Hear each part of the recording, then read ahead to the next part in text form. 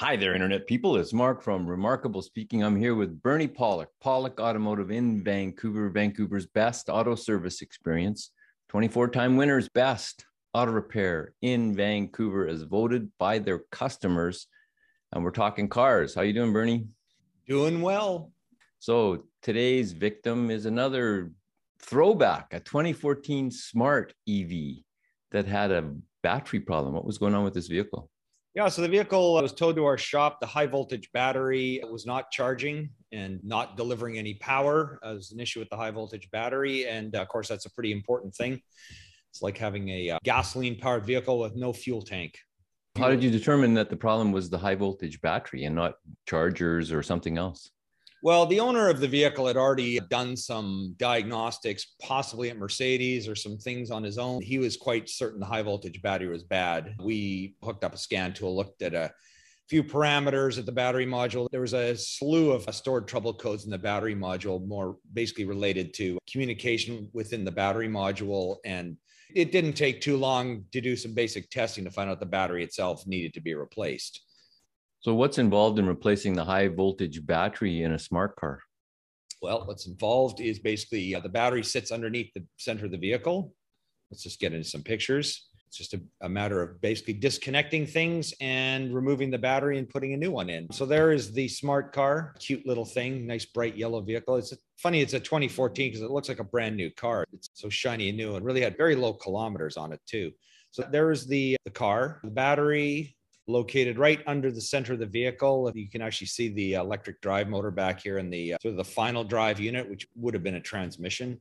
Kind of tucks in really nicely at the back of this car where the motor used to be. So it's a rear wheel drive model. So the battery sits right here. This is a plastic splash pan that sort of sits under the front of the vehicle. There are some covers that go underneath here. This is the replacement battery. We bought this directly from Mercedes.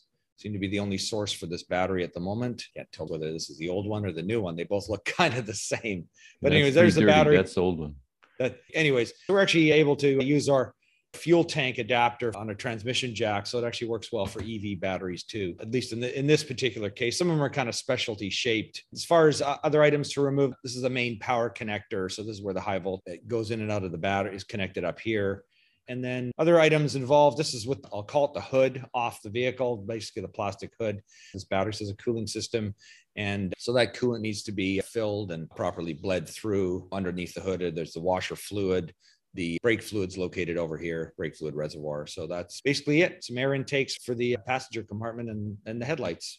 So what's involved in removing the battery is basically there's electrical connectors, there's a cooling system, and it just drops down underneath a number of bolts. New battery goes back in.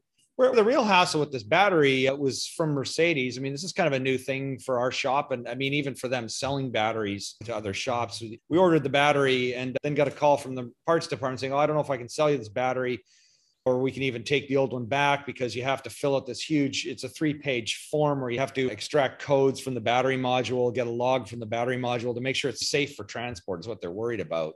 You know, there can't be any cracks in the case of the battery or leaks or smoke or any damage. So it kind of makes sense that they don't want to take back a battery that might actually catch on fire in transit somewhere. So finally, after we went through that rigmarole of all the paperwork and got all the right stuff together, tested everything, and verified the battery had in fact not been smashed or bashed or whatever it was, we were able to make sure the core was safe for transit. So the battery actually comes in this humongous box. It's almost the size of a coffin.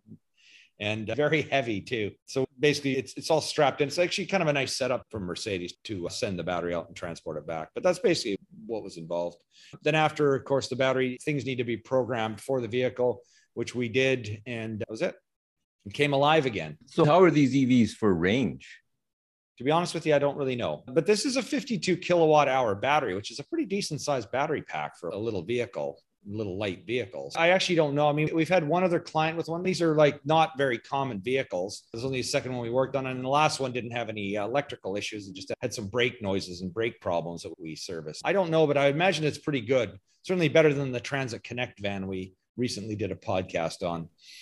When you're taking this battery out, how much protection and special and new really, because, you know, this is new territory, even though you guys are certified in all this, when you're taking everything apart, I guess you have to make sure that you're not cooking anybody. How do you protect that? How does that all work?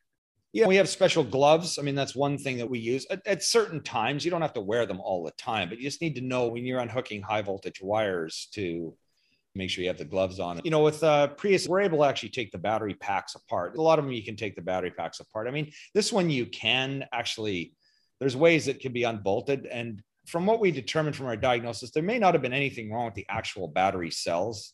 There's a number of modules inside this battery. And if anything goes wrong, the whole thing's cooked for an awful lot. As you can imagine, I don't want to talk about cost, but it's expensive to replace this. And it's unfortunate that one module will set back a whole pack. Now, I think as time goes by, we're probably going to be able to find ways to repair these individual pieces. But the question is, how are we going to diagnose this? How are we going to test it? The one good thing about this, it is a factory remanufactured pack. Theoretically, it should go for another 10 years or 8 years without any issue. So protective gear, gloves are one thing. There's just procedures of, you know, locking things out, making sure you're safe.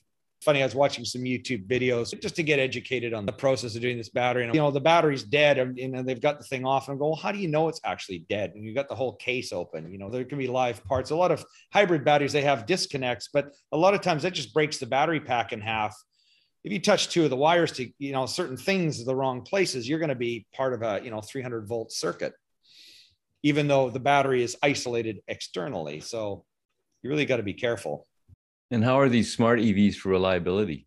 Well, I think they're pretty good. Although, I mean, it is kind of disappointing that an 8-year-old vehicle needs a major repair like this. To be fair, I looked at the kilometers in this vehicle. It only has 32,000 kilometers. And you think, oh, well, that's hardly anything. Why would the battery go bad? But of course, it's probably not used enough, not charged enough, not cycled enough.